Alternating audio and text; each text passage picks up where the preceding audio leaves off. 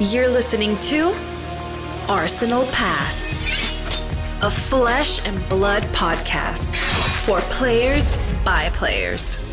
And all about strategy, leveling up, and the latest news in the world of Wraith. Welcome to Arsenal Pass. All right, Brendan, we're live on Twitter Spaces today, recording the podcast for the first time. Why Twitter Spaces, Brendan? That's my first question for you. Why are we doing Twitter Spaces? I don't know. Trying something different. So we're live, right? We're basically this is our sort of medium to do the podcast live, right? So we're recording it like normal. Recording it for YouTube with the video, uploading to all pod platforms. So everything that we usually do, but at the same time, we now have our phone set up on Twitter Spaces and are doing this entire thing live. I just thought it'd be a cool experience for people that were maybe around while we were recording. They could listen to the episode early, hear us as we go through our normal episode stuff with all of our notes, see if we make mistakes, etc., etc. It just seems like there's no reason to not be doing it.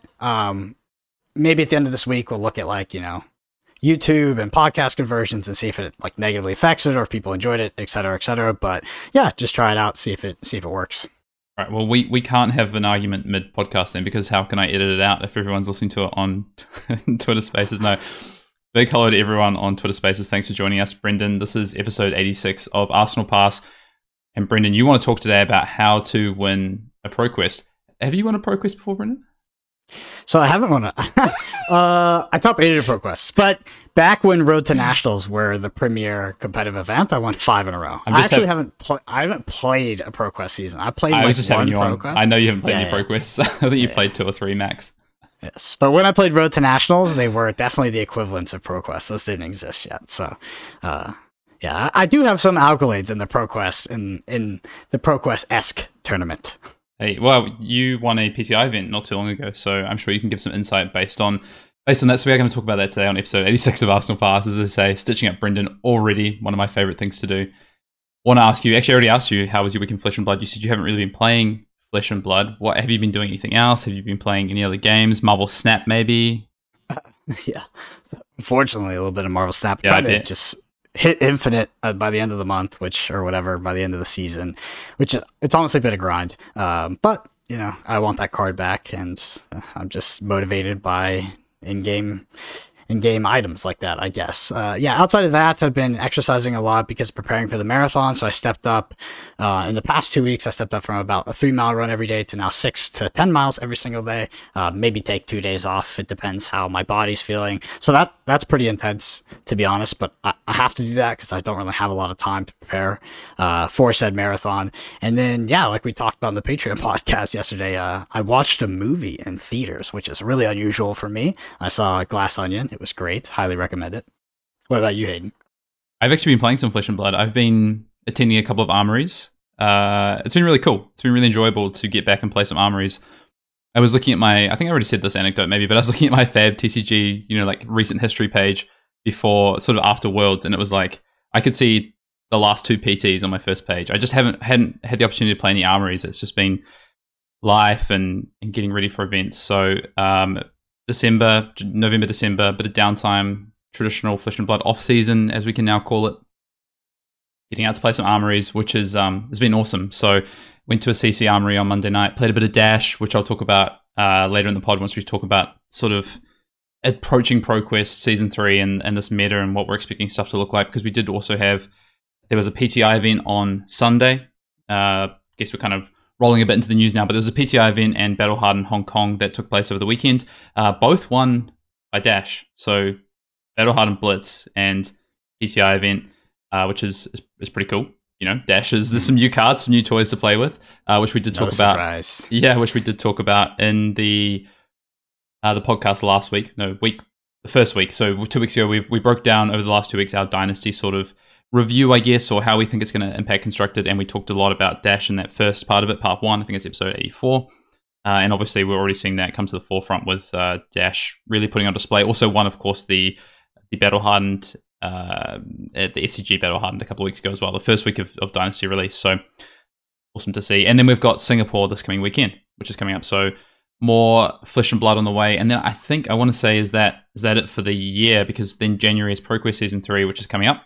And then we've got Battle Hardened Leeds and Belgium, I think it's Antwerp as well, coming up. So people get some downtime, go play some armories like I'm doing. You can, go get some. I want to do some drafts, actually. I really want to revisit December, trying to get some groups together and do some things like Monarch draft, Welcome to Wraith draft. Probably not Arcane Rising draft. I thought you were like, damn, I just really miss Uprising draft. I was like, maybe I do. It's not been that long yet. I mean, maybe you do. You did have a pretty good record at the World Championships, so it helps being only one Icelander in a pod. So, otherwise in the news, we've actually, as we're recording, Brendan, I just had a message in a couple of hours. Our last game of the Blitz Beatdown series, this Gauntlet series that we're doing for Legend Story Studios up on fabtcg.com, is going up. Now all 4 games will be up. There's deck techs with the decks we played. First 2 Blitz games are without Legendaries and Fables, and the deck techs represent that. And then the games that have gone up this week, they I want to say it's Dash versus Prism, and what else did we play? I played Arachne in one of the games. I think that's the game going up today. And you were playing Rhinar. Yeah. Brendan got on the Rhinar train. So those games are up now. Although if you're listening live on Twitter Spaces, I think the last game is going up in a couple of hours with deck techs. Yeah. Did you enjoy playing Blitz? Did you enjoy playing, aside from our technical difficulties, did you enjoy playing some Blitz and trying out some of these new cards? Because we played with a lot of new cards over these 4 games. I did. So I think from a casual standpoint, and those games were, a bit more on the casual side, because we got to just build new decks from Dynasty cards, experiment with the new cards and new archetypes. I had a lot of fun. I think Blitz is a great way to sort of, dip your toes in a Dynasty, right? You got to mess around with a Brute, a Wizard, a Ninja, and an Illusionist, and see all the sweet new things that I could I could do with some of the cards. My Icelander deck probably didn't look too much different than it did before, and my Prism deck, I think that some of the Dynasty cards I put in there were actively just worse. But outside of that, it was fun. It was a good introduction to Dynasty for me, and I did enjoy it. I think through the video series, I got to play some heroes I wouldn't usually play, to be honest. Yeah, I'd love to hear what people are thinking so far of Dynasty as a whole as a set. If you're on YouTube, actually, even if you're on Twitter Spaces, drop us a comment and let us know what you're thinking about the set so far. I've been really enjoying. I think the kind of main takeaway so far for people is that it's helped a lot of classes come up. Maybe not the main 4 heroes, with Ultim, Fi, Icelander, Raya. Maybe, they've gotten the least, you would say, or you could say. But a lot of these other things, Dash, we just talked about, Azalea, you've got Arachne as a new hero. There's a lot of things that are new and feel competitive. So I think we're going to see it flesh out as we head towards the ProQuest season. Is Arachne really real? Is it viable? Are these upgrades to Azalea enough to make it tier 2, sort of tier 1.5? Or, are we going to see the old favorites once people start, they get off all the new toys and they start going back to maybe trying to just understand what the best of the best is? Are we just going to see these old heroes still stand on top? It's going to be really interesting. So far, I think you can already say Dash is going to be competitive. There's no way you're saying that's just a fad for the first sort of 4 weeks of Dynasty. It's powerful. But it gets fatigued now. Well, we can talk about that. We'll break into that eventually. Yeah. So what you mentioned there too, you're like, oh, the top 4 heroes didn't really get as much support. Best case scenario, to be honest, that's exactly what we needed. Letting some of these other heroes that have maybe not had their time in the spotlight get some more tools to work with. I think that's great, right? I don't know if it was 100% intentional. I think it was a bit of serendipity there that the top meta decks maybe didn't get as many upgrades, but I think it's great because I look back at a set like Everfest where the freaking Runeblade cards and the Illusionist cards, the classes that were already good got the powerful cards. So I think that this is a better scenario. Yeah. With that said, Brendan, should we jump into a Command & Cookout question this week before we get into the main topic of the pod? Yeah, what do you have for us? Great question. I do have a Command & Cookout question. I just need to flick to it.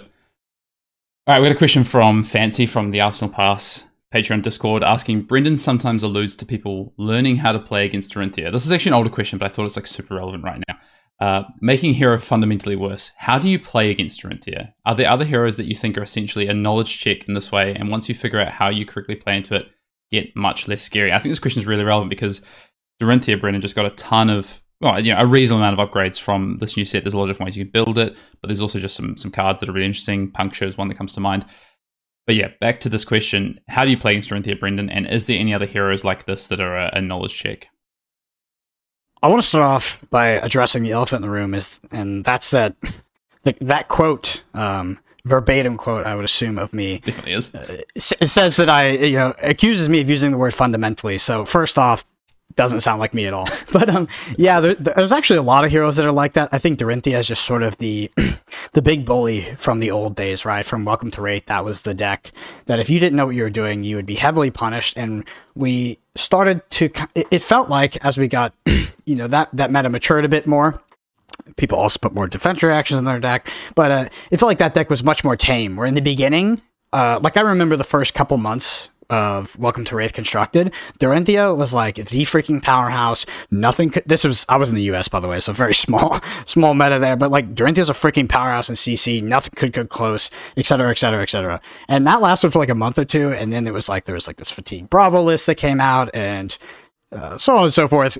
Decks equalized a bit, and Dorinthia turned out it was a good deck, but it wasn't overpowered. But yeah, I think Dorinthia definitely is a deck where if you don't know what you're doing, because of the way Dawnblade works and some of the card suite does, is like there is this sort of snowball advantage. So it's like as soon as you make one mistake, it feels like you pay for that for the entire game, and you have to prioritize and play your defense reactions in the correct way in order to play around that. Another hero that I think is a great example of that is actually Kano. Like, Kano is probably even more punishing if you don't know what that deck is trying to do, especially when it comes to when should I pitch for Arcane Barrier, when should I use my Spell Void, right? Like popping your Spell Void on like an early Lessons in Lava, absolutely not correct, like 99% of the time. How safe am I overextending into the Kano right now? How likely are they to have it? Like, I think that Kano is a deck that almost is somewhat predicated on punishing its opponents based on their lack of knowledge of how the deck works. Yep. People just clicking those timers where 10 minutes and Brendan's already talked about the strength of Kano, so that's a tick mark for your the Taylor Morrow drinking game, as I like to call it. So Fancy was asking about like how you play against. I completely agree about the Dorinthia piece, by the way, right? Like, I remember seeing all these like 50-0 my local armory Dorinthia deck, like when Welcome to Wraith first came out, because it was just people were just running over people, and a big part of that is the decision trees you go down when you play against Dorinthia. You get the biggest edge against that by knowing what your opponent can do in any given situation. So, they pitch a blue, play a Warrior's Valor. Now they're down to 2 cards in hand, maybe 1 card in arsenal, and they come in with their Dawnblade. What are the options they can have here? There's so many things. And as sets of release, we've had things like Twinning Blade, which have just increased those options. You've had Spoils of War to give natural go again. It's cheaper than Driving Blade. You've had all these options that Dorinthia's kind of expanded upon. So it is a hero that's difficult to play against. And I think we saw this national season, sort of ProQuest, PT2, national season. We saw some people doing really well with Dorinthia because it's strong. First of all, like, Dorinthia is not a Bolton / Levia tier hero. I think like Dorinthia was powerful, struggled into Prism, but against other aggro decks, especially once Glistening Steelblade was printed, like that was a really powerful thing you could do. It still is now. But yeah, there is definitely a bit of a knowledge check there, like you talk about. So how you play into it, well, you need to really know what your opponent can or could do. So, a lot of graveyard checking is pretty relevant. You'll see people do that against Dorinthia to see what attack reactions have already been played. Am I playing around a Steelblade, Singing Steelblade? Like, that's one of the hardest cards to play around. Is it worth playing around in this situation? Am I playing around an Iron Song response? Am I playing around double Alpha Blood, Alpha Blood and say Stroke of Foresight? Like, what do you need to work out the cards you're playing around. And there's also different Dorinthia builds. We've seen Dorinthia builds be more focused on non-attack actions rather, versus attack reactions, and vice versa, and a bit of a sort of a melding of both. So I think knowledge of what your opponent's trying to do, the cards they could be playing, and just getting reps in is kind of the best way, because often it's correct to just not block Dawnblade on the first attack. Like, that is often a very correct thing. They play Spoils of War, come in for 5. Often the correct decision is don't block, because now on their second attack, they've used an extra resource. The options they have to respond to your defense on the second attack is limited. So using your life total is a bit of a resource for that. Mm-hmm. And when we talk about the hero getting worse as the meta sort of matures and realizes that Dorinthia is going to be a player in that meta, it's basically just people making less mistakes against the deck. That's a deck that if your opponent makes a mistake against you, the advantage bar that you get from that can be quite drastic, where with other heroes sometimes it's, I don't know if it's less, but it's maybe a bit less on the nose, right? It's a bit more subtle. With Dorinthia, it's like boom, there's a counter on Dawnblade, and like holy crap, now I'm facing down a potential another Singing Steelblade, or there's the bolters are still there, and there could be another freaking counter or something like that. So it just, when we say like Dorinthia gets worse into these metas, we just means that, naturally your opponents should start to make less mistakes as they become more accustomed to the deck collectively. I think, yeah, I partially agree with that. I think the other part is you will see people start to respond with playing more defense reactions in the deck. If something like Dorinthia is big in the meta, that is an option. It's like you talked about Kana before. It's like people packing Nelrune. It's like people playing defense reactions. The problem is that you need to know how to use those defense reactions, how you want to hold cards in Arsenal, and when you actually want to use your defense reactions versus just taking damage and allowing maybe even a counter to get on something. There's a lot of decision trees, which I really like. I really like playing into Dorinthia. I hate playing the hero. Definitely one of my least favorite heroes to play, but I really enjoy playing into the hero for that reason. The other thing I wanted to just respond to Fancy asked about are the knowledge checks. I think Bolton is, if you don't understand how the Bolton combo works, that is, like you say, that is a knowledge check. You can just get blown out immediately, even if you could stop the combo. If you don't know how to with the way you defend on the first few attacks, that could see you getting blown out. You talked about Kano already. I think, yeah, Katsu can be with like where you should block for Mask of Momentum triggers and for like Mugenshi lines and things like that. I think Ranger can be to an extent as well, particularly Lexi. I think we saw in the early days. How do you actually defend against on-hit effects like Chilling Ice Vein and Frostbolt, things like not Frostbolt. I'm so bad with the Ice Ranger card names. The Ice Ranger. I mean, I don't know which one you're trying to fish for in the ether there. The one that gives you a Frostbite. Yeah. So the Ice Ranger card that gives you a Frostbite. Oh, sorry. I thought you knew the answer and you were about to tell me. Okay. Anyway, no, it's not coming to. It's not anyway. Coming to That's another one of those kind of checks, I think. So, great question from Fancy there. I think we're going to see, just to go back on Dorinthia, I think Dorinthia is strong. I think it's a viable option for the upcoming ProQuest season, and I think we've already seen it show up a little bit. I want to say maybe we've seen one in these PTI events. A lot of options now. Glistening Steelblade is a very real card, and there's a lot of different ways you can build the deck now. I'm interested to see if anyone comes up with the kind of dual-wielding Dorinthia at all. I tried it in Blitz. It seems reasonable. I think maybe I should have been playing attack actions in my deck to take advantage of that. But yeah, there's a lot of different ways now you can build Dorinthia. Hero is definitely not bad. You let me down there. I really wanted to take my bingo card for Unified Decree, but you went the Sabres route. I know. Sorry. I apologize. All right. Yep. So if you do want to submit a question to the Commander Cookout, potentially get it read up on the pod, there's of course the Arsenal Pass Discord, or you can go ahead and shoot an email to us at arsenalpassfab@gmail.com. All right, let's go ahead and head into the main topic of the pod: how to win ProQuest. Something that as Hayden pointed out, I've never done. Now, I mean, Hayden and I both have had success in sort of ProQuest S. It's basically the regional tournament circuit, right? The regional tournaments that are the most competitive. It used to be Road to Nationals. At one point, to be honest, it was Skirmish, but now they're mostly referred to as ProQuest, right? And they probably will be in perpetuity. So let's just start off real quick. A lot of people listening probably know what ProQuest is, but in case you don't, ProQuests are the events where you get invites to the Pro Tour. That's the main thing, right? And we have one upcoming here from the 14th to 29th of January, 2023. And that will give you potentially an invite to Pro Tour number 3. There is a random gold drop foil card to first place. That's where that PTI goes as well. And then first through 8th place get some sleeves and like a limited edition Soraya, and then there's like some resource tokens or something like that, right? So you're trying to win basically, and this is your path to become a quote unquote professional player in Flesh and Blood, or at least the most clear path. There's also things like XP, etc., etc.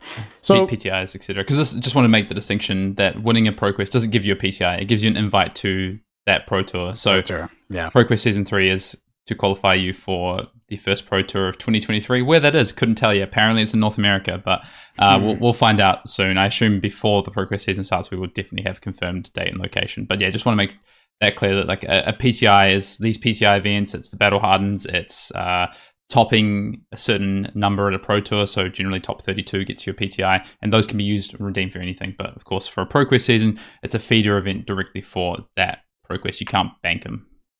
Yeah. I wonder if they're ever going to change the because like it's Pro Tour in because it does get a little confusing, right? You have like the big boy PTIs that you can like hold on forever and like sell them, and then there's like these other ones that are for specific events. But I digress. Like we said, they're local and regional tournaments, right? They're going to be held at your local game store. So if you want to figure out where those are and how to attend, just go to the event locator on fabtcg.com. And just a little info about why the PTI is important. Like Hayden said, this gives you access to Pro Tour number 3 and gets you on this sort of pro circuit, right? So let's go into step 1. Well, I just want to say, this ProQuest season is class constructed, by the way. Yep. It is class constructed, thank God. I will miss Uprising Draft, but it is a class constructed. So my step 1 for me is understanding the meta.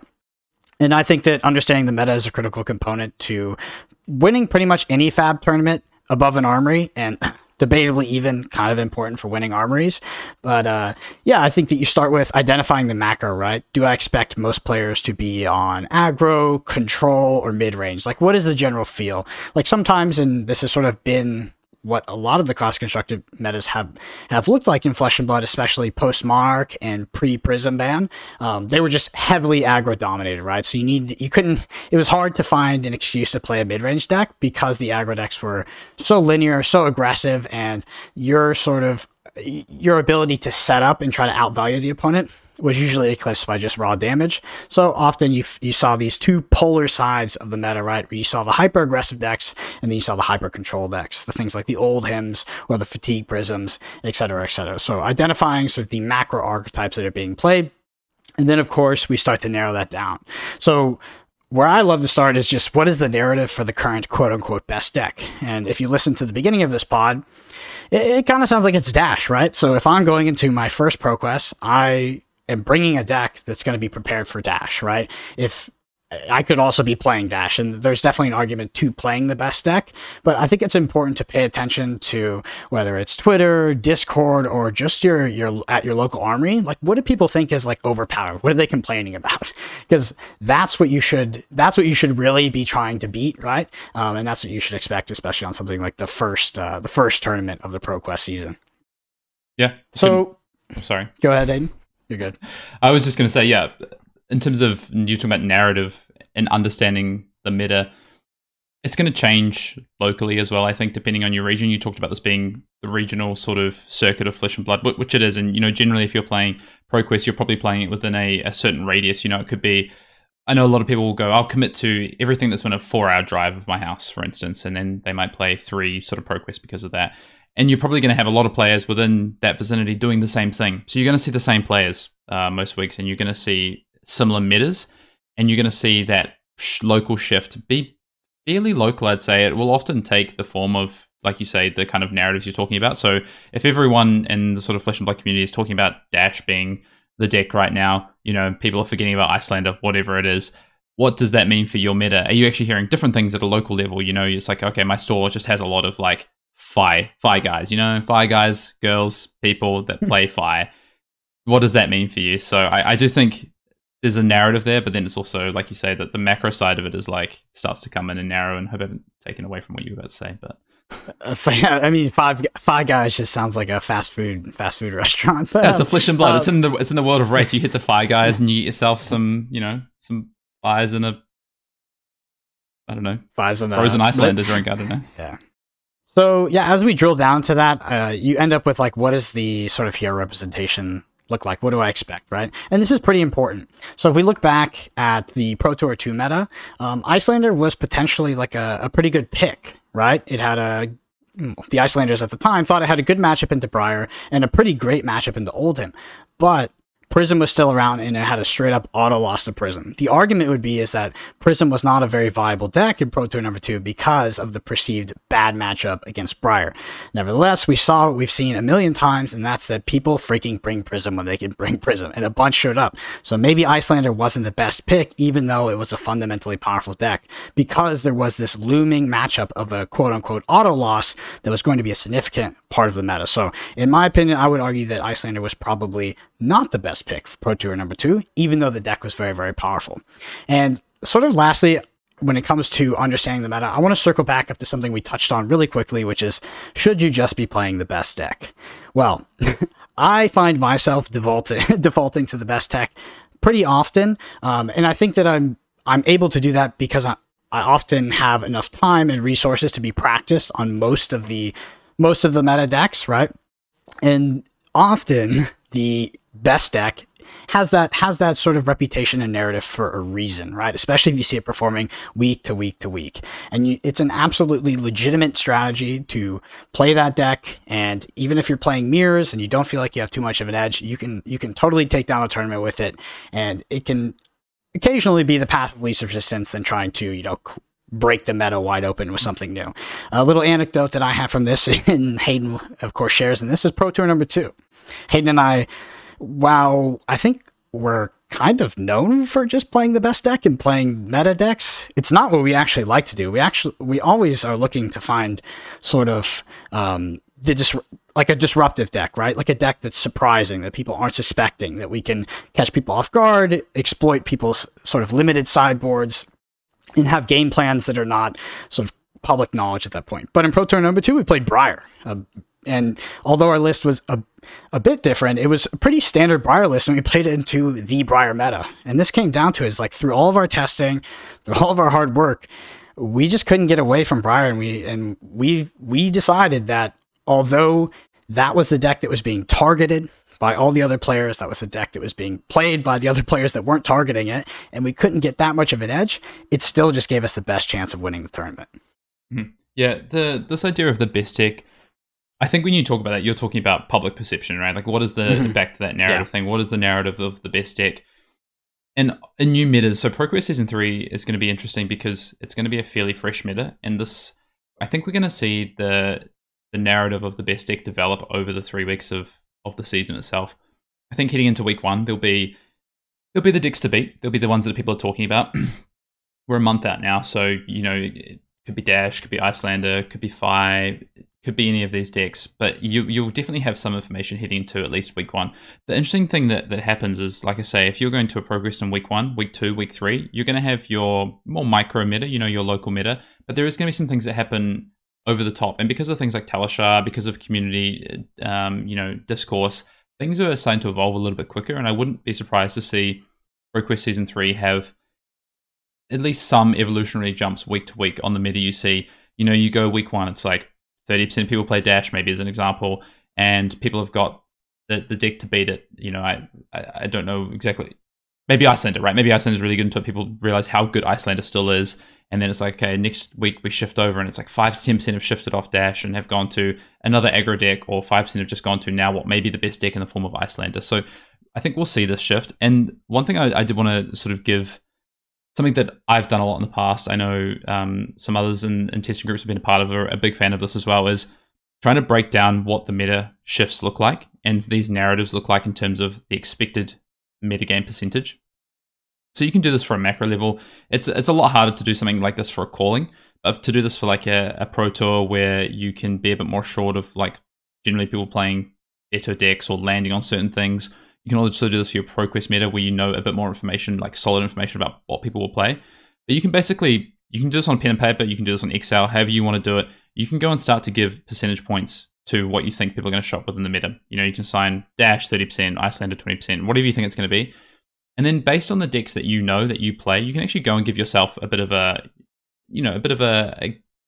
win percentage, so to speak, like how confident you are into these. You can do this with numerical, you can do this with sort of written feelings. I feel good into this matchup, I feel only okay into this matchup, whatever it is. And then you can go and actually weight the metagame based on what you know. So, maybe I've got a deck that's good into Dash and Icelander, but is like a dog to Fi. Maybe that's a great week 1 pick. All of a sudden, Fi rises in week 2, and I know from just looking at my percentage points I expect people to take and what I know this matchup's like, maybe now this deck that's bad to Fire is not a good choice. I really recommend, like, if you just have a bit of time, just like even with a pen and paper, just sitting down and just writing this out, it helps you think through the thought process, I think, and will give you some solid sort of answers to why you should or shouldn't play a deck. Because a lot of people will go, well, I think I should play this deck because it's maybe the best deck. Oh, I think it's the best choice. But often when I say, like, why is it the best choice, people can't articulate why that is. They just go, well, I thought people would play this deck. But then what about the other 2 or 3 decks that are near the top? Oh, yeah, I didn't really think about those. They're an okay matchup. But maybe there's another deck that you play. Maybe you play Viserai or something and you have a good matchup into 2 of those 3, and that could have been a better option. Like, I think you can just give yourself a bit more of a it just gives you an edge. It just gives you this understanding, and you can actually put some data and thought behind it a bit more. Yeah, with ProQuest season being a multi-week sort of tournament set, you should absolutely expect the meta to be dynamic and be switching week to week.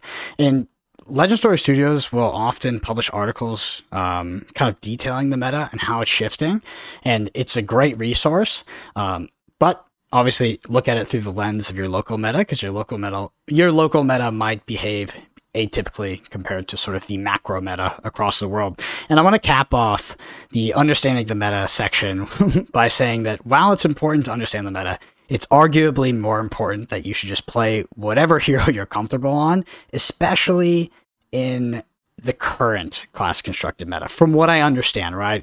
And even if we want to rewind pre-Dynasty, while Iyslander and, Oldhim, some of these decks were very powerful, Briar, it felt like a meta where you could get away with playing the deck that you were good at, right? The deck that you were comfortable with. We saw a lot of specialists see a lot of success, and I do believe that Flesh and Blood is still in that same place. It likely will always be in that place unless there is something that is so fundamentally broken, like a Starvo or something that just shuts down your sort of pet deck's ability to play the game, right? Just from a fundamental basis. Get that word in there. Yeah, no.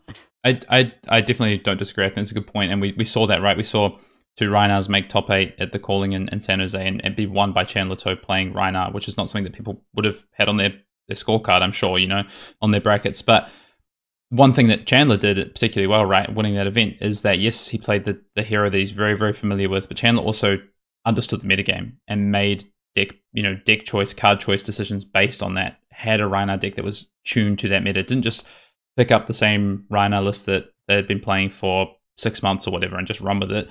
They still understood the meta, what they expected to play against, had the game plans, and had the tweaked deck to go into that meta game. Yeah. And so I'm just going to quickly run through an example of the deck that I would plan to play the first week of ProQuest, which is Kano, right? Rock Reinar. So, yeah, Rock Reinar. Yeah, close. You almost took the words out of my mouth there. Yeah, so Kano, great into some metas and really painful into others.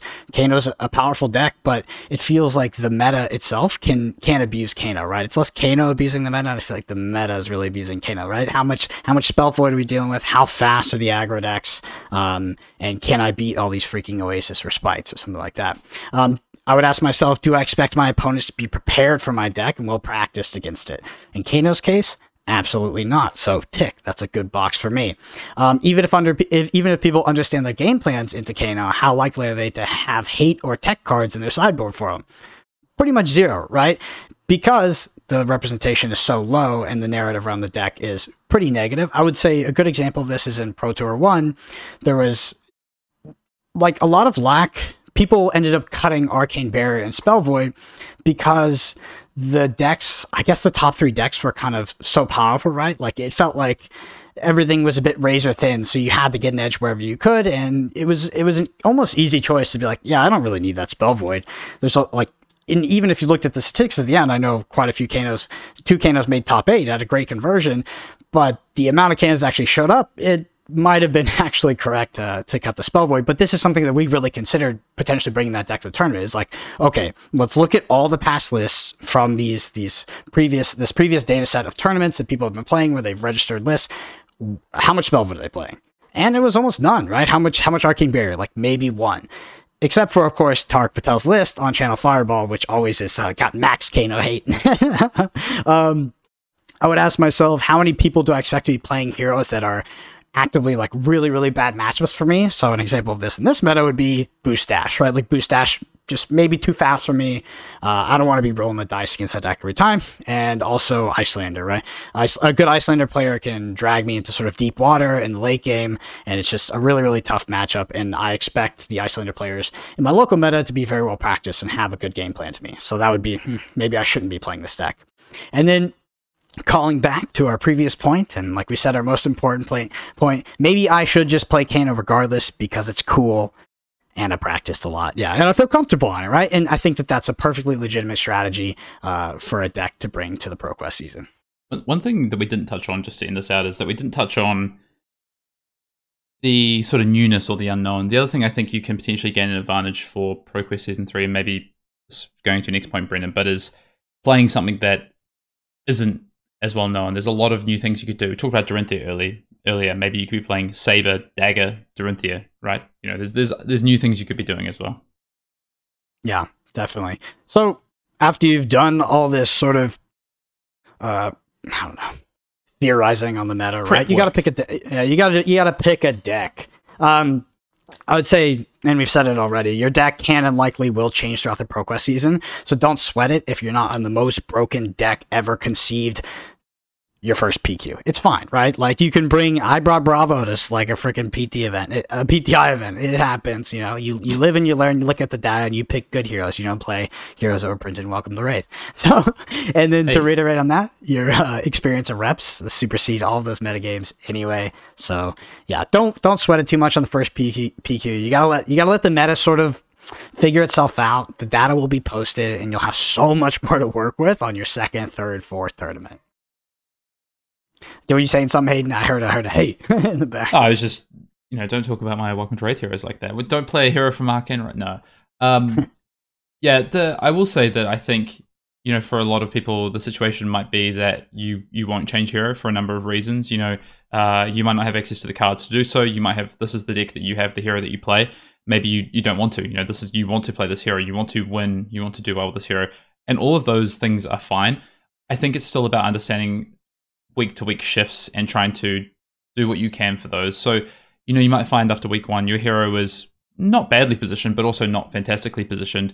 But how can you potentially go and look at the list you played and look at maybe it's sideboard packages, maybe you look at a slightly different plan B or, subset of game plans for that. Maybe you even I just change up my blues to some more non-attack actions because Bolton's really powerful in my meta. I don't know. There's things you can definitely do between weeks 1 to 2, weeks 2 to 3 when it comes to picking your deck. And it can just be small tweaks and things like that as well. It doesn't need to be wholesale changes and hero changes because you could be subscribing to the philosophy Brendan just talked about. Play what you know and what you've practiced and take the learnings you've had from... You learn a lot during these events. During one ProQuest, I feel like whenever I play any sort of mid to high level event, that's when I learn the most. You're playing these games, you're playing against people who are also well practiced, who have plans, and you just you play a game against someone who's never played like that before into the deck you're on. You go, wow, I hadn't thought about that plan before. I'm going to go away and think about how I can react to that. And that could mean, shifts in your deck list.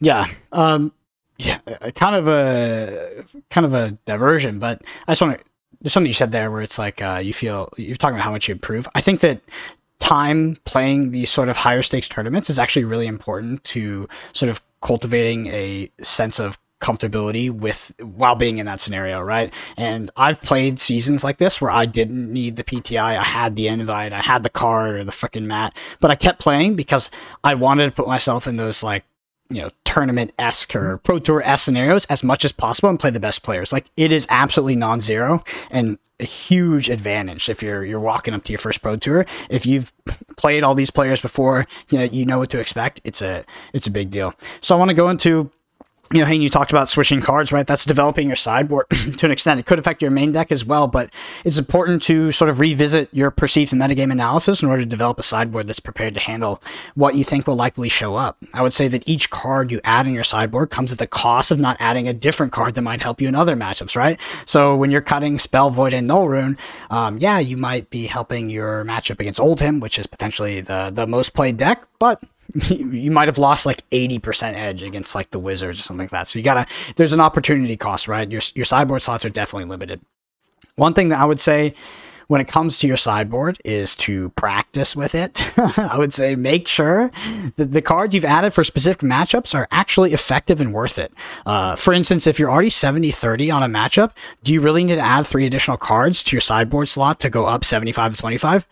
Probably not. And I actually see people do that a lot, and I've done it many times before. I think that a sideboard is something that you can sort of theorize and develop, but you need to put it out in the wild and test it and put it out into practice to see if it actually holds up, because I find most of the time it actually doesn't. So playing practice games into the expected metagame to see if you're missing any tech cards that could really help you, super important. And like I said, I found that this process in my experience has led to me switching cards in my sideboard pretty much 100% of the time.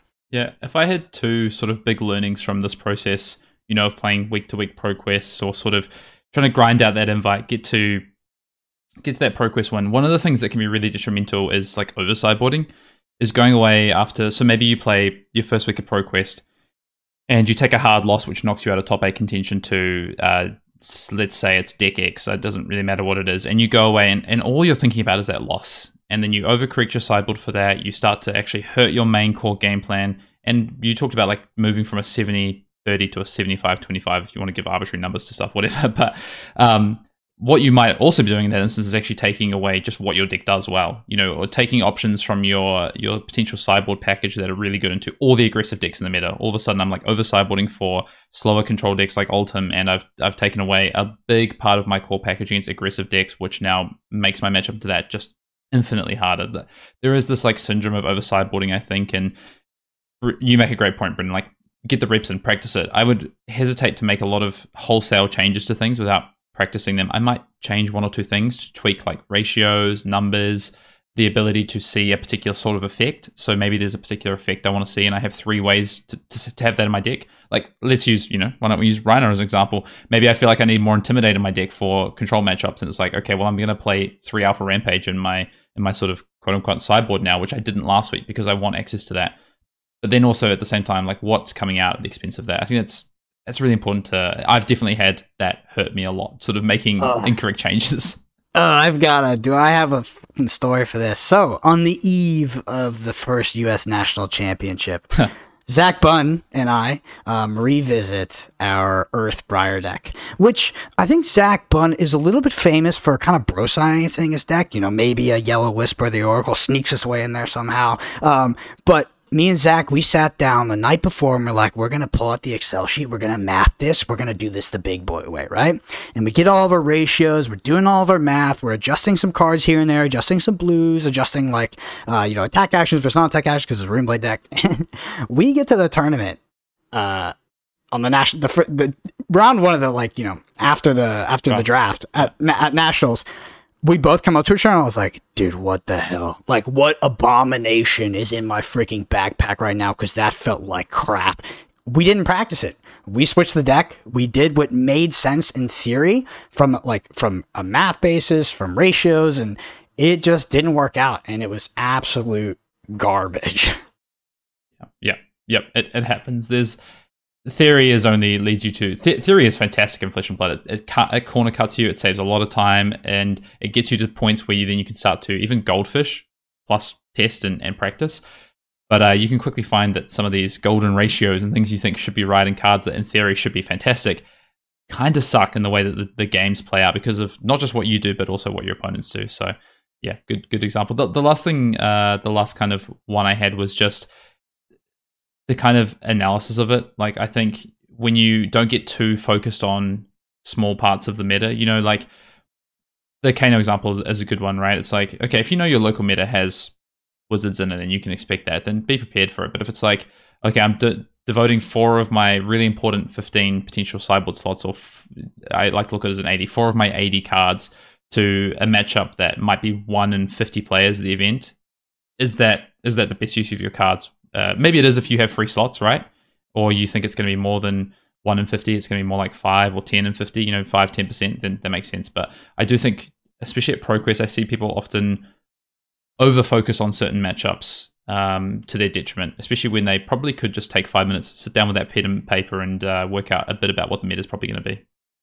Yeah, and finally, exciting, some logistics. Sleeve your deck in new sleeves, print out multiple copies of your deck list, and for God's sake, write down your sideboard plan.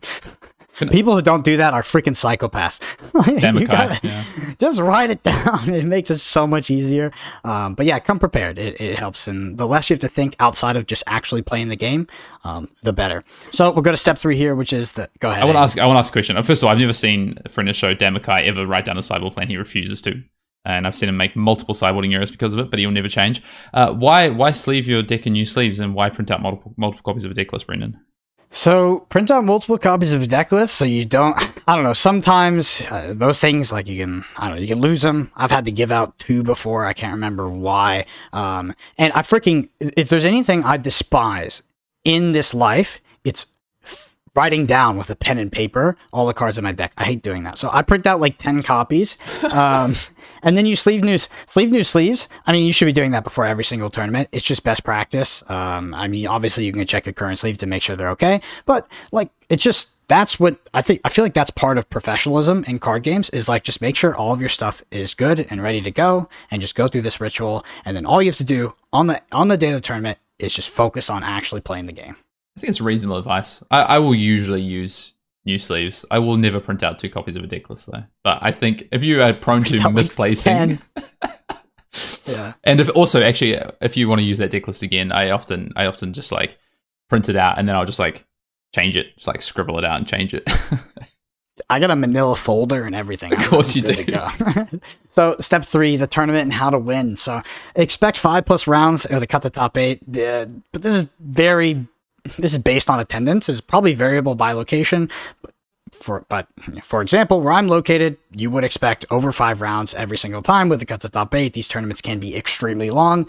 The time allocated to a class constructed round will be the same, but that does not mean that 5 rounds at one store will be 5 rounds at another store. Some tournaments can go exceedingly long because of delays and just all kinds of things. So just be prepared for the long haul with some of these things. Mirrors, Ultim mirrors. Yeah, or like, somebody's like, hey, how about a 3-hour lunch break, 2 rounds in? You're like, what? By the way, we don't have bathrooms now. Okay, so let's play like you practice and understand your game plans. Try not to tilt off a loss. These tournaments are usually long, so I think that 1 loss is usually not the end of the world. Maybe it's the round 1 loss and there's like a smaller tournament. You're fine. Yeah, just get over it. Anyway, try not to tilt, because I know for some of the pro quests here in Texas, they can be quite large, and like, you're in for the long haul. And I've taken round 1 losses. I took a freaking round 1 loss at the PTI event at SCG, and because I was freaking late, so I just got an immediate loss, and then went through to close out that tournament. So yeah, just don't let it tilt you, and you can play from behind, and just win out anyway. I would say this is particularly important for ProQuest. I would say look at what other people are playing and make note of this. Make note of this info to help you pick your deck or cards in your deck, your sideboard for the next tournament. I think like we've talked about, the macro meta changes week by week, most likely, unless it's Starvo, based on the LSS meta breakdown articles, but also your local meta might favor something different from the norm. I have a few anecdotes here. So in Texas, if Prism is legal, expect a ridiculous amount of Prism, even if it's like the worst positioned deck in the game. Tons of people are going to be playing Prism. And also, back in Starvo ProQuest days, Starvo was one of the least played decks at the Dallas ProQuest. Like, one of the least played decks. Everybody was complaining about it, and it was OP, but they all freaking brought Prism. They all brought Prism. They all brought Prism and Chain. That was it. Well, they wanted to feed it. Yeah. It's the making a note thing, it's relevant for ProQuest because you're going to play against the same players like we talked about at the start. People are going to travel within local radiuses. People are going to probably play the same sort of things. You can also, people call it scouting, whatever you want to call it, but just walk around and look at what people are playing. We're in a new era of Flesh and Blood where when you sit down across from a hero, you don't necessarily know what strategy they're going to play into. And you also might be playing a deck that's susceptible to fatigue, for instance. So any just sort of information you can gather at an event that's 30, 40 players, whatever it is, can be really huge for you if you're trying to win this kind of event and punch your ticket to the Pro Tour. I really recommend it. It doesn't take much. You finish a round, you grab a snack or drink out of your bag, or whatever, and just walk around the tables around you that you potentially could be playing against. Just have a look at the games. What strategy is that Katsu playing? What is that Ultim doing? Are they playing Glacial Footsteps and stuff, or are they playing a lot more defense reactions? You can easily kind of have this information, and it's just going to give you an understanding. It might not change your sideboard plan into the matchup, but it might change how you want to play and just what cards to expect during the matchup. And while it might only give you, if you're trying to put numerical numbers on it, a 5-10% edge maximum, I think at a ProQuest level where people are, it's really cutthroat, right? Everyone wants to punch their ticket to the PT. I think you take what the edges you can get, obviously in the rules of the game. Yeah, point that out, I like it for sort of understand, because we talk about Legend Story, they release these articles, they tell you what the meta kind of looks like around the world. Dude, I don't know if it's my region, it's probably everybody's region, but my region will sometimes behave so freaking atypically to that data that it's like almost useless to me. So I like to understand like what people are on. So it's like when I'm going to like revisit my deck, maybe tweak a few cards in my sideboard for the next week's tournament because I got dunked on by a freaking Dash or something the tournament before. I'm like, oh, well, Dash might be the best deck, but 70% of these people are on Lexi for some reason, so I should probably be prepared for that. So I just want to, Hayden accused me of not being a ProQuest hero, but I didn't accuse you. Back in my day, there was the first Road to National season. I won 5 in a row. So just gonna talk a little bit about like my approach, what we did, and why it worked. So I was playing Chain. Probably one of the most overpowered decks ever, but I was very comfortable in the deck. I was well practiced. I feel like our testing team had developed that deck. It was just, that was my pet deck anyway. A common strat into that Chain deck was to fatigue it. People thought that deck was sort of weak against fatigue, and they would bring fatigue to target Chain, but our Chain deck was designed to beat it, and it was our best matchup, so it was a great scenario to be in. Public opinion was very split at the time, with Chain being the quote-unquote best deck. Some people would say it was, but then everybody brought Prism anyway, even though the conversion was terrible. And I would say out of ProQuest, you're not unlikely, we talked about this actually in the last week's Patreon pod, but out of ProQuest, you're not unlikely to play the same person twice, once in Swiss, once in top 8. And as a result, the information on what cards you should sideboard against them is really important actually in top 8. This happened to me at a local ProQuest, or local Road to Nationals, where I played a Chain in Swiss. I lost, but then saw that he was playing like 9 Flock of the Featherwalkers, and I knew that he was going to be number 1 seed, so he was going to put me going second, and I could reasonably add a lot of Command and Conquers in my deck, more than I usually would, because Flock of the Featherwalkers on the play incentivizes you to Arsenal, but even after being on the play, through subsequent turns, that card is incentivizing you to play the 5-card hand, play the Arsenal, just because of the way Flock of the Featherwalker works as like a combat chain mender, where you reveal the card and then that goes in your arsenal. So my CNC stock went way up. So I put in 3 CNCs and ended up winning me the game. And yeah, finally, Arsenal Pass probably sounds like a broken record at this point. But when it comes to playing these ProQuests, you should most likely be prepared for a long day, sort out food, stay hydrated, and get plenty of sleep. The facilities at ProQuest can sometimes not be great, and the quality can vary pretty drastically from store to store, especially when it comes to food. So best to just sort it out before. And my mantra is, when I'm at a tournament like a ProQuest, the only thing I want to think about is playing the game, nothing else. All right. Yep. Good calls. I want to just round off, because I know you're going to move through to a little bit about what to expect for ProQuest Season 3 and talk a bit about the meta and how to start thinking about ProQuest already, even though we're still 6-7 weeks out. But I want to just share some of my kind of learnings from ProQuest Season 1 and Season 2. So ProQuest Season 1, I think I played 4 or so ProQuests, and then ProQuest Season 2, I played 2 ProQuests. And I took a lot of learnings away from ProQuest Season 2, I think. I played 2 ProQuests, the first week and the second week. The first week I showed up with a Dash deck that I wanted to play because I didn't play it at PT1. I felt really confident about how strong it was. I didn't really think much about the meta. I didn't really think much about my sideboard choices. I just chose the deck that I thought was powerful, and I was like, I think I can do well with this.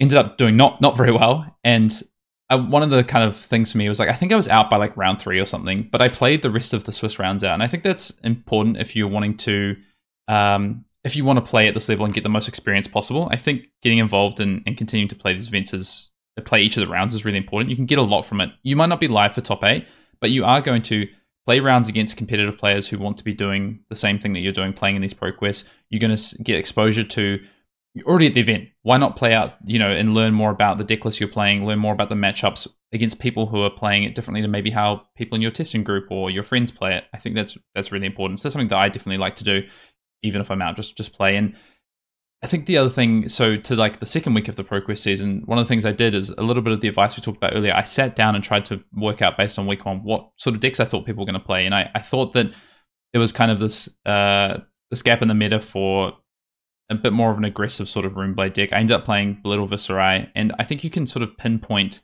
a bit more about the metagame, like you're saying, local metagame. And you can take a deck that's not necessarily the known or the thing that people are expecting if you have an idea of how you're going to play into all these matchups. So I think there's a lot of learnings you can take across week 1, week 2. But yeah, big takeaways from me over the last few ProQuest seasons have been like, just play out your games, learn as much as possible, try and get prepared for the next week, and be really focused on why you're making changes or why you're choosing a deck.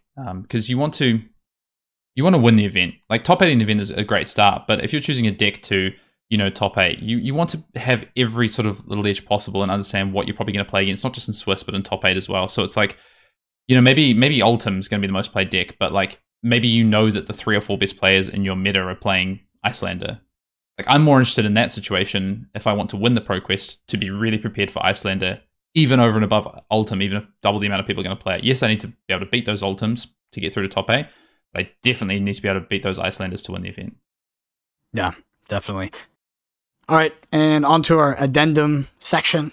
Tips for the current class constructed meta for the upcoming ProQuest season. So Hayden, I have a few questions for you. Just hang with me while I ask them. What are your meta expectations, your thoughts on the quote-unquote best deck, and your personal strategy for this upcoming ProQuest season? You're good to go? Yep, good to go. So I think I said at the top of the show, it's maybe a bit early to tell right now in terms of meta expectations of where we're going to land. But I think we're already starting to see a few things. I expect Dash to be around. I think at the moment people are cool on some of what have been the best decks in the format traditionally. So Iyslander, Fi. Iyslander people are talking about still being the best deck. I'm seeing that discourse around. People are saying, Iyslander's still the best deck. But Fi is something I'm not seeing people talk about. Fi hasn't changed much. It's still really powerful. And going into the World Championship, Brendan, like the debate was around best deck, but from what I'd seen, people thought that Fi was still the default best deck. I don't think that's changed, right? So that's kind of my meta expectations right now, is that we're going to see people, yes, play the newness, play the exciting sort of things. You'll see a few people play Arachne, but once people get into some serious testing, and people who want to win a ProQuest will do at least some sort of amount of testing into what they think are the better decks. I think you'll see people come back to a bit more Iyslander, a bit more Fire, a bit more Ultim and Briar. I think it's going to be pretty diverse in the first couple of weeks, unless we see a bit more sort of community discourse come closer together about what these best decks actually look like.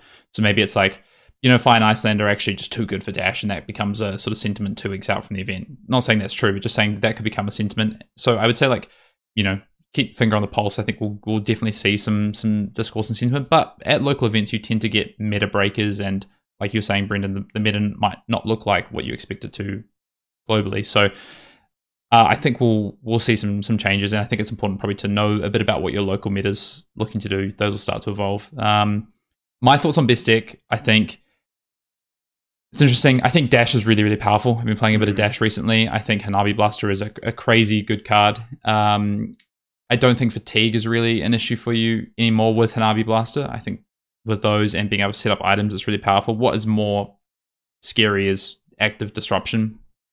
Things like Lexi potentially, even Iyslander, depending on what cards you can fit into your 80 cards, still can be a tough prospect. And just because also the Hanabi Blaster plan isn't particularly good against Iyslander, I don't think. And then Fi. I think Fi is just really, really good still. So those are probably the top 3 decks that I'd have my eye on heading into the ProQuest season. Yeah, I'd honestly be willing to gamble that at most ProQuest in the United States, I think there's going to be an absolute dump truck load of Dash at the first ProQuest tournament, to be honest. Like a sort of fresh, hyper-aggressive deck that's pretty straightforward, that now kind of beats fatigue with just this like one weapon slot upgrade. Seems like where you want to be. It's like, okay, the thing I'm worried about if I'm playing Dash potentially, right, is things like Ice Lexi and Iyslander, decks that I don't think are played on the regional level very much. So like I think there's a very strong argument to be playing Dash in the first ProQuest, and an even better argument to try and counter it if you have a deck that's reasonably well rounded into the rest of the meta. Yeah, I would just say don't forget about, like I said, Iyslander or Fire. I think people are still going to shove those decks. The one thing I would counter on that is I don't think Dash is an easy deck to play. I think it's probably one of the hardest decks to play in what this meta is shaping up to look like. For me, it's not particularly easy to play. I think there's a lot of different avenues you can go down. I think building the deck itself is really difficult, like what your main deck plan looks like versus potential plans for like things like Dromai, things like Iyslander. Do you have a pistol plan in the sideboard? Do you have access to defense reactions or proactive Ultim decks? Like, there's so many different ways to play it, and playing around fatigue with Hanabi Blaster, I wouldn't say it's easy. I think you've got a fantastic tool to do it now in the form of Hanabi Blaster, but I don't think it's necessarily straightforward. And I actually think there's quite a reasonable amount of decisions around how you use your cards like Spark of Genius, how you set up your counters and use them on Hanabi Blaster, how you utilize maximum velocity turns, how you utilize and get your items into play. I actually think there's quite a lot of play to the deck, and I actually think it's one of the harder decks in the format to play, which is really interesting. So, yeah. Sweet. Well, that wraps up episode 86 of Arsenal Pass, which was recorded live on Twitter Spaces. It will not be recorded for future listening on Twitter Spaces. We will upload it to YouTube and all podcast platforms like usual on Thursday. So if you're listening to this and you didn't hear it live, that's probably where you're getting it from. But just to let you know, we might do this again in the future. We'll look at the data, look at what people say. If it's good and the technical difficulties aren't too bad, we'll go ahead and do it again. Just want to say, let us know your thoughts. If you're listening on YouTube, let us know your thoughts in the comment below, right? Like, I'm interested to hear what you are planning to play for the upcoming ProQuest season. What do you think is the best deck? How has Dynasty affected the meta? Is the meta maybe going to look kind of the same way it did back in Worlds, or are there some new dark horses that are going to come into their own and potentially dominate this new season of Classic Constructed? While you're down there, of course, headbutt that like and smack that subscribe for us. It does help us a lot. I just want to say, closing as well, the Austin Marathon, February 19th, Fab Fitness Challenge. Would love to have you out there. It's going to be a great time. We're all going to meet up. It's an awesome event. The team name, if you do decide to sign up, is Arsenal Pass. No surprise there. And if you're not interested in running a marathon, which probably applies to most people, there's also a half marathon and 5K available. So just get out there, come hang out with all of us. And of course, more news to come on that end. But just want to give everybody a heads up because these things do take a long time to train for. So if you're planning on coming, get out there and be prepared. Hayden, do you have any upcoming videos or announcements? Yeah, we're going to open up for those in the live, we are going to open up the spaces in a second for a Q&A. But I do just want to, before we close out, we've got these LSS fabtcg.com YouTube videos are up. The gameplays we've done for the Blitz gameplay series, and go check those out. Please go and check them out for us. Help us with the videos we've put up there. Show LSS that these things are wanted. I think there's it's great to have gameplay, I think. And other than that, I mean, we're both obviously on Twitter at BrendanAPG and Fian_Dale, and we will have some more Flesh and Blood content up on the YouTube page over this sort of downtime period. We have more time to make content, which is great. So December, January in particular, look out for some more videos. But with that, Brendan, we're going to sign off for the pod and then throw over to the Twitter Q&A, I think. Yep. See y'all next week. Our Q&A time.